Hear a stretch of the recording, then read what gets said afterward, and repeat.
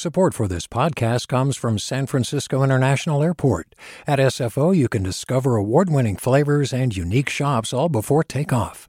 Learn more about what's at SFO at flysfo.com. Hey there, this is Brittany Luce from NPR's It's Been a Minute. KQED's podcasts like The Bay Curious, Mindshift, Right Nowish, and more all tell the stories of the Bay and beyond with reliable, human-centered journalism.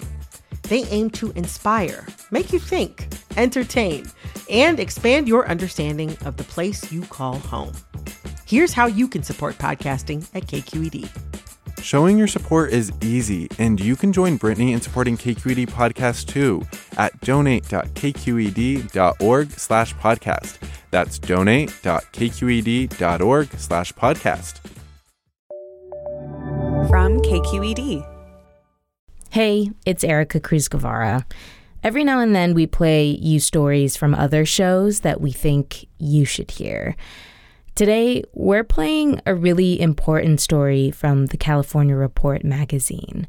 It's about proven schizophrenia treatments that keep people in school, at work, and off the streets. But for too many families who need it, they're left on their own to figure out how to get these treatments. That's because most private insurance companies refuse to cover them. This is a story about the barriers that people face when psychosis takes hold.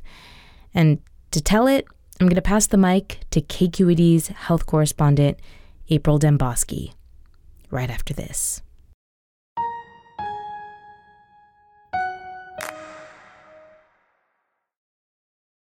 Hi, I'm Sasha Coca, host of the California Report magazine.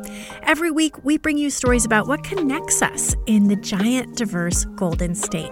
Because what happens in California changes the world. I love this place. We were once seen as like the place to be, California.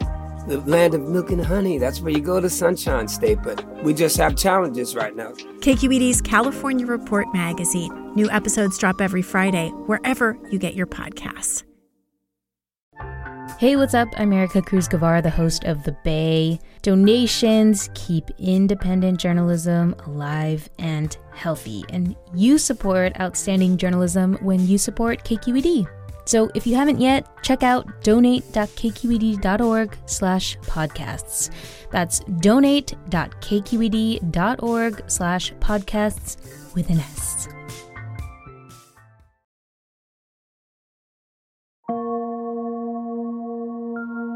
Have you ever heard someone calling your name, then you look around and no one's there?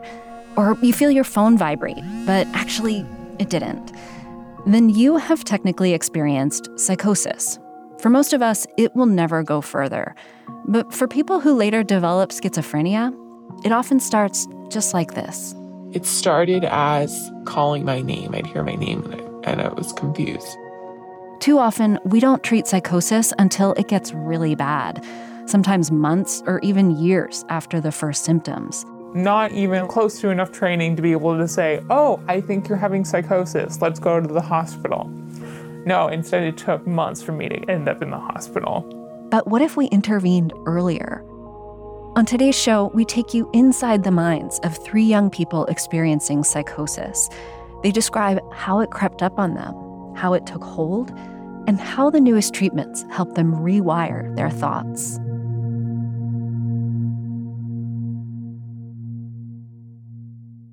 When Yvonne finished high school, she was excited to get out of the Bay Area for a while. She moved to the East Coast to serve in the AmeriCorps, teaching 6th grade math. Then she stayed for college. I love science, math and science. She decided to major in nutrition, and one day in her anatomy class, she was sitting in a big lecture hall when she got a funny feeling. The teacher was lecturing, and all of a sudden, I thought the teacher was talking about my body. I'm like, why is he telling the class about me? Why is he talking about my kidneys? How dare he? And I got really scared, and I ran out of the class. A few days later, Yvonne started hearing things. It was like a radio was on in the background of her life, with people chattering constantly. By the way, we're calling Yvonne by a family name and altering her voice to protect her mental health history. For months, she was able to shake it off, the chatter. But then the voices started speaking in full sentences, telling her what to do. You're worthless. You should go jump off a bridge. Take that knife and cut yourself. Her doctor prescribed some medications, but still, Yvonne started to lose perspective. Maybe the voices weren't just her mind playing tricks on her. Maybe they were real. That's when the aliens arrived. She heard their ship hovering outside her window at night. It was just like this loud screeching sound.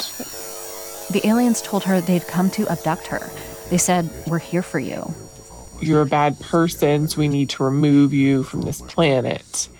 And then I'd hear a bunch of like gargled noises that was like their language that I couldn't understand.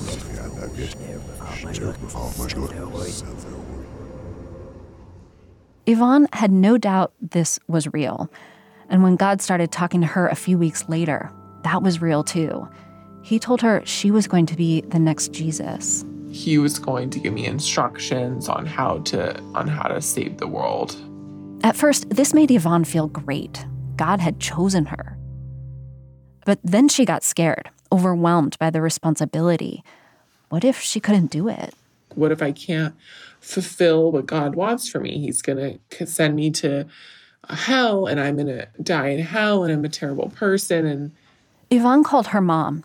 She was a probation officer and had worked in mental health court, so she knew what not to say. "Yvonne, you're hallucinating. That's not real." Instead, she met Yvonne inside her reality. She told her, "Gosh, that sounds scary." And she said, you sound like maybe you need some help, and maybe the hospital can help you. She just had to go to the hospital. She was bad. Yvonne's mom says it was a last resort. She was 3,000 miles away, and they had no family nearby. She encouraged Yvonne to check herself in. And she did. And then the minute she got there, she wanted out. In the hospital, they treat you like you are just stupid. Yvonne says she spent a lot of time watching TV. She remembers it was days before she saw a doctor. He only came at 11 at night after the staff made her take a sleeping pill. So he would come in my room trying to wake me up, and I wouldn't wake up, and he would write in his chart that he saw me. Yvonne says she left the hospital with some new medications, but no plan.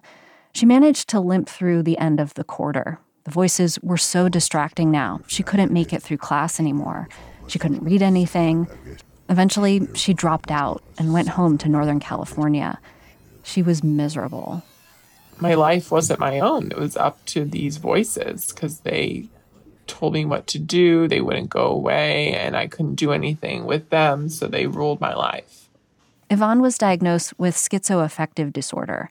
In short, schizophrenia with bouts of mania or depression. Thought my life was over. She found a therapist at Kaiser, but her mom says she only had time to see Yvonne once every 6 weeks. When they did meet, she didn't seem to know what to do when Yvonne wanted to talk about her voices. She would just skip over it and not really address it and talk about my anxiety instead. Eventually, Yvonne says her doctors acknowledged that she couldn't get what she needed at Kaiser. They paid for her to go to an outpatient program at UC San Francisco, one that specializes in psychotic disorders in young people. Right away, Yvonne knew this would be different. In my first session, we set goals that I wanted to achieve, and I thought that was really cool because no one had ever asked me what my goals for treatment were. The UCSF Early Psychosis Program is one of about 50 in the state and 300 in the country. They were started about 15 years ago with what was then a revolutionary idea. See, back in the 80s and 90s, doctors say they didn't really know what to do with schizophrenia. They prescribed high doses of antipsychotic medications that basically turned people into zombies. They told them to give up on work and sign up for disability payments instead. UC Davis psychologist Tara Needham is part of a new generation of doctors that said, what if we ask patients what they want and actually work with them toward full recovery? It's not just about stabilizing you clinically. It's about making sure we don't lose track of your future. You should be in college. You should be living on your own. With other conditions like diabetes or cancer, we know that the sooner people get into care, the better they do. We now know the same is true of psychotic illness. But Needham says most people in the U.S.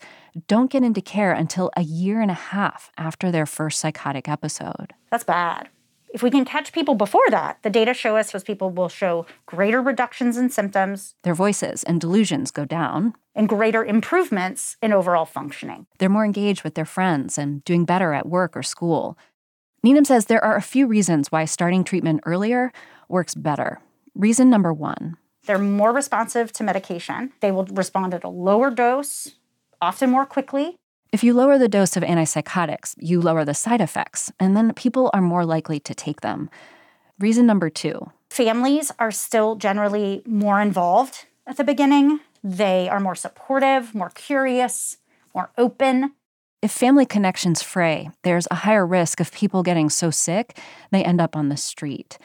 Reason number 3, and this is the most important. Folks are still in that questioning phase, like they kind of come out of it and they're like, whoa, what was that? When someone is deeply psychotic, their beliefs are rigid, intractable. But if they start treatment earlier, they're more persuadable. For Yvonne, even though she believed the alien ship outside her window was real, new medications helped her open up to persuasion. And her new therapist at UCSF focused on techniques that helped Yvonne challenge her beliefs. So, for example, I'd have a thought, aliens are going to abduct me. So then we do evidence for that thought and evidence against that thought. First, she made a list of all the evidence she had that the alien abduction plan was real. I hear them, they're talking to me, I hear their ship. Then she had to list the evidence that they weren't real. For this, the therapist had Yvonne set up a jar in her bedroom. Every morning that she woke up and had not been abducted, she would put a blue marble in the jar. If she had been abducted, she was supposed to put a white marble in the jar. And I had all blue marbles. So that I'd say that's evidence against they're going to get me, because they haven't yet.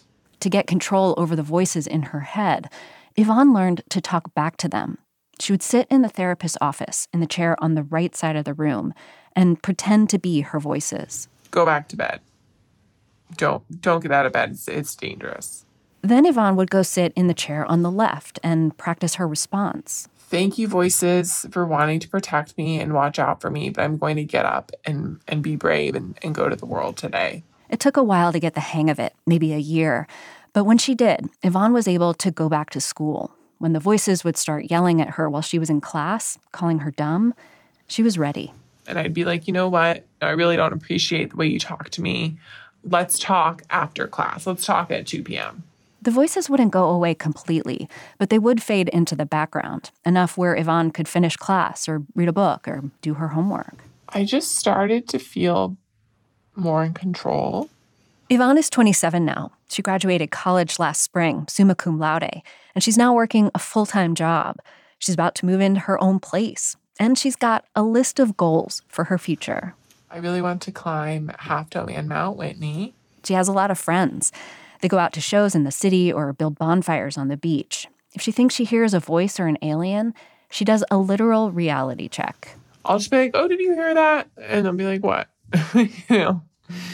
And if they don't, I can be like, okay, that's just a voice. But mostly, she doesn't like talking about her illness with her friends. She'd rather talk about the Kardashians instead. I just like to be normal when I'm with them.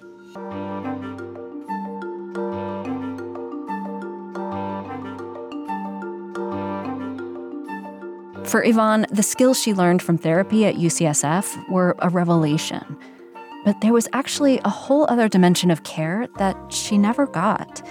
That's because UCSF's program only accepts private insurance, and private health insurers only cover about half the services of early psychosis treatment. People who get care under government health coverage, like Medi-Cal, can enroll in programs like the Felton Institute, which offer not just the specialized therapy like Yvonne got, but a full array of social supports as well.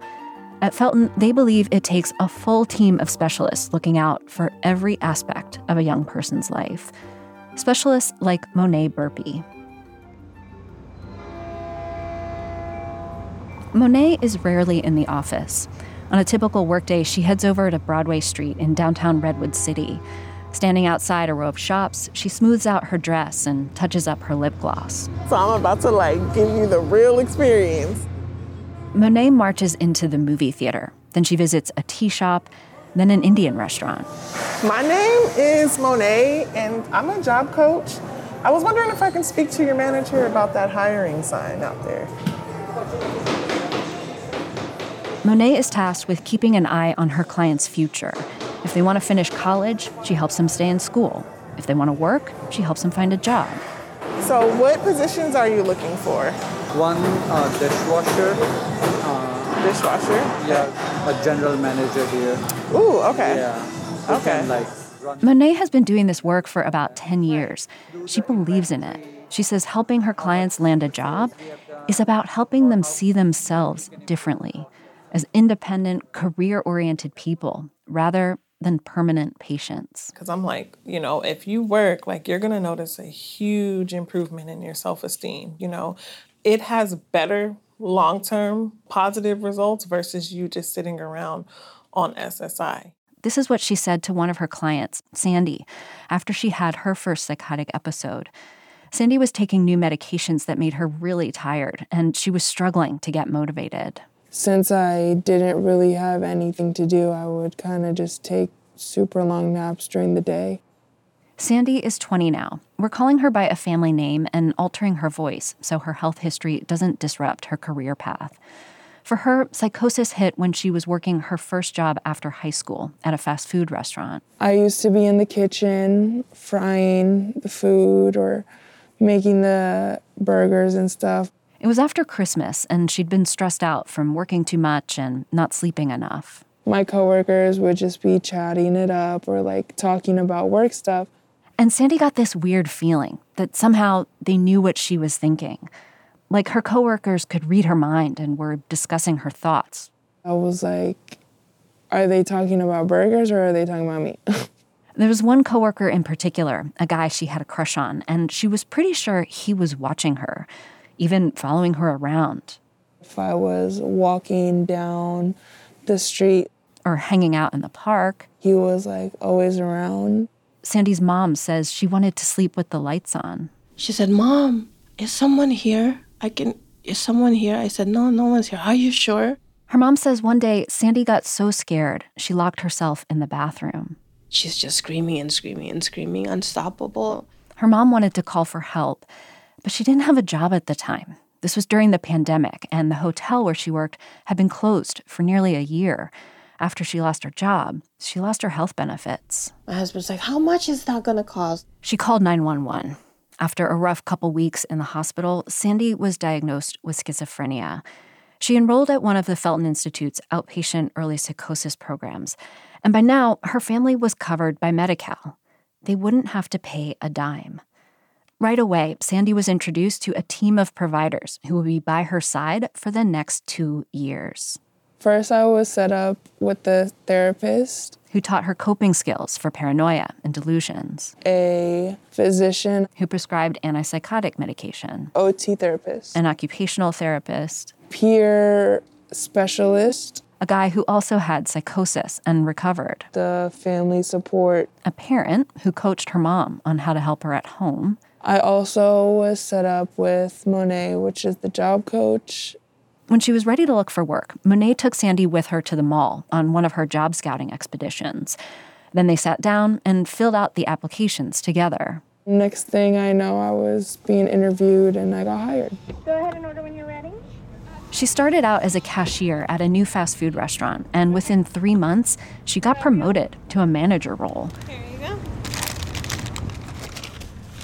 Now Monet is coaching her on how to ask for a raise. She has a brand new car. She's meeting new friends. But for Sandy, it's just one step in her long-term recovery plan. I want to focus on getting a degree to get me a better career. The state and federal government invest tens of millions of dollars into these specialized early psychosis clinics every year. They believe it will save money in the long run. Because without sufficient treatment, people with schizophrenia can deteriorate so much they end up on wage assistance, in a group home, or on the street. All things the government pays for. But commercial insurance companies like Anthem or Blue Shield, they don't face those risks. They don't have the same incentives to cover full-scope psychosis treatment. So they don't. This means low-income families with Medi-Cal coverage can get the gold standard of care, while working and middle-class families cannot. For Sandy, it was mainly because her mom had lost her job and her insurance that she was able to get the best help. It is a reverse disparity. This is UC Davis psychologist Tara Neendam again. She testified at a Senate committee hearing last year about how this disparity shows up at her early psychosis clinic in Sacramento. I can give the Rolls Royce of care if you walk in and you have Medi-Cal. But she says close to 60% of Californians have commercial insurance. That's 60% of kids who can't get care. 60% of kids whose parents call me crying when I tell them they can't access my clinic. So what happens to these kids? Generally, they're on their own to find a psychiatrist and a therapist who accepts their insurance. Health plans will pay for these medical services, but they won't cover anything else. The job and education support, the peer specialist, the family coach. Health advocate David Lloyd says this is discrimination. If someone has cancer, insurers would never just pay for surgery and radiation, but not chemotherapy. It's a package of services. So the idea that you can split apart the package of services and only reimburse for little components of it really destroys the whole evidence base of what the service is. This almost happened to Sandy. A few months into her treatment, her mom got her job back at the hotel, so the family was back on commercial insurance. In most counties, this would mean Sandy would get kicked out of the program. Her mom says there was no way she could afford to pay for a job coach, a family coach, and a peer specialist on her own. I couldn't do it. I would definitely stop all the help. Even though she says it was keeping Sandy alive. Instead, her mom says she'd have to turn to Craigslist to find people to talk to or look up health advice on YouTube. I just hope and pray for the best, you know. Last year, state lawmakers wanted to help families like Sandy's by forcing insurance companies to cover the full spectrum of early psychosis treatment. One state has done this already, Illinois, and Massachusetts and Virginia are working on it. But the proposal here died under pressure from the insurance lobby. Nick Luizos is from the California Association of Health Plans, which represents companies like Anthem, Blue Shield, and Kaiser.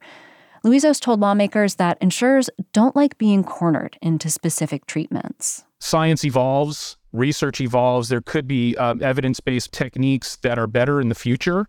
There are about 80 studies that show the treatment works. People are more likely to stay in school, in jobs, in treatment, and out of the hospital. But what we don't know is how long the positive effects last. There is a lack of evidence of this model's long-term effectiveness. The insurance restrictions create a perverse incentive for middle-income families who need help now. Some parents are so desperate to give their kids the best care, they actually drop them from their health plan and enroll them in Medi-Cal. This turns job coaches like Monet into insurance coaches. I will encourage them to sign up for Medi-Cal so that they have some cushion as a family. A handful of counties, including Sacramento and San Mateo, have taken an even bolder step. Officials say denying young people the full suite of care is so unethical. They decided to use their own taxpayer dollars to pay for the services that private insurers refuse to cover. In the end, this is what allowed Sandy to stay in the Felton program. But advocate David Lloyd says all these workarounds are problematic. For-profit insurance companies are essentially making more profits by allowing the public to pay their bills. That's not an appropriate role for taxpayers to be picking up that burden. Patients who can't switch out of their private insurance plan, they're stuck with the status quo of in-network providers.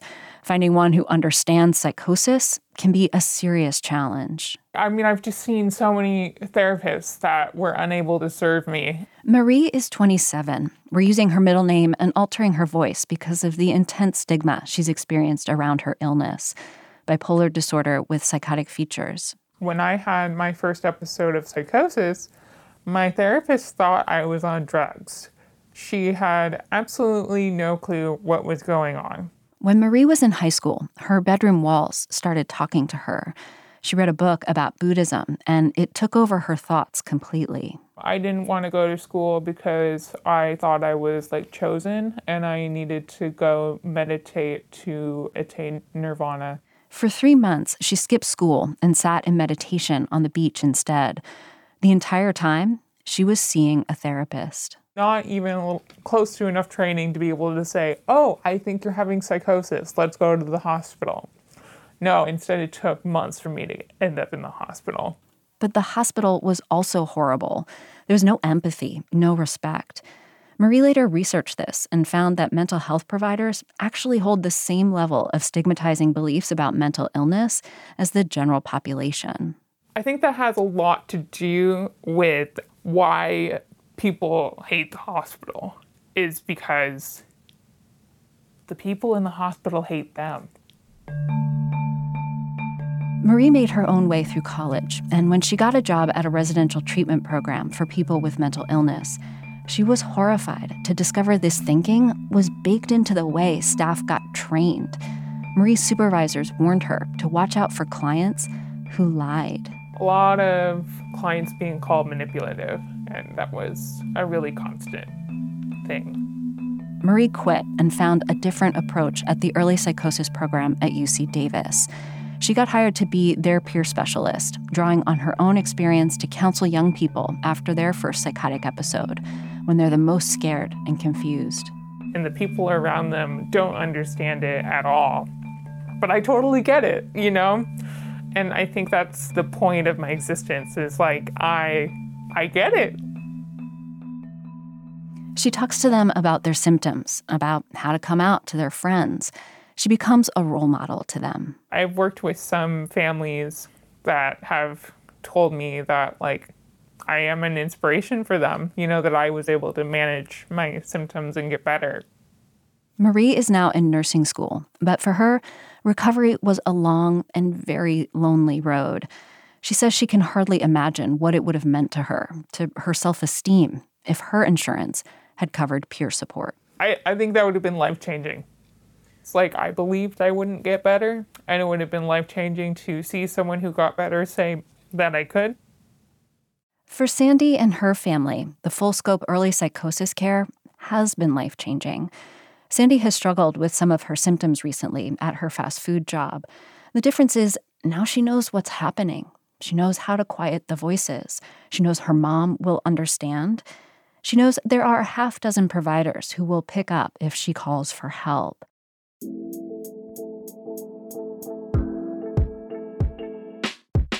When her mom thinks about the generosity, she thinks about her own father. He was a doctor in the Philippines, and none of his patients had insurance. If they didn't have money, he treated them anyway. I remember people paying him with chicken and rice, you know. She says maybe all that help Sandy got was because of him. The luck of landing in a county that paid for all her care. Maybe it was her dad's karma paying off.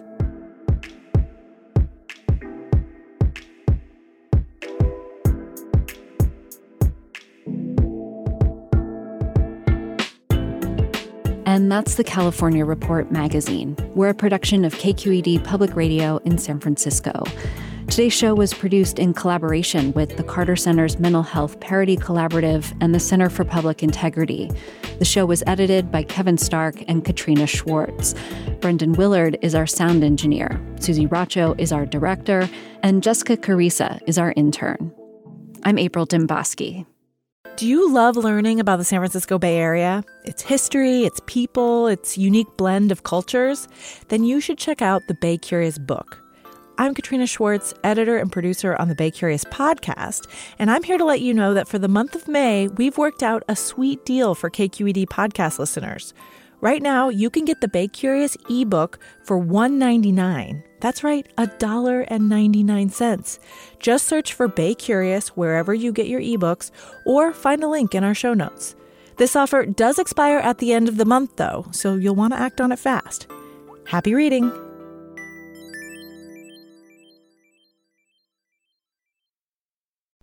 Hey, it's Avery Trufelman, host of Articles of Interest, and I've got to say, I've been a fan of KQED ever since I was a little kid, and I would come out to San Francisco to visit my grandma. It was just what we'd always turn on every time we got in the car, every time we were making dinner and turning on the radio. It was always KQED. And then over the years, I've become a massive fan of KQED podcasts because this is local reporting at its best. These are answers to questions you've always wanted to know, interviews with exciting, unusual voices, necessary journalism, all told with love and care and artistry. And did you know that a majority of KQED's funding actually comes from members? It's just people like you and me supporting the programs they love, while also getting access to cool events, behind-the-scenes footage, and so much more. If you want to sign up and be a part of this amazing community, visit donate.kqed.org/podcasts to become a member today. That's podcasts with an S. Thank you for listening, and thank you for your support.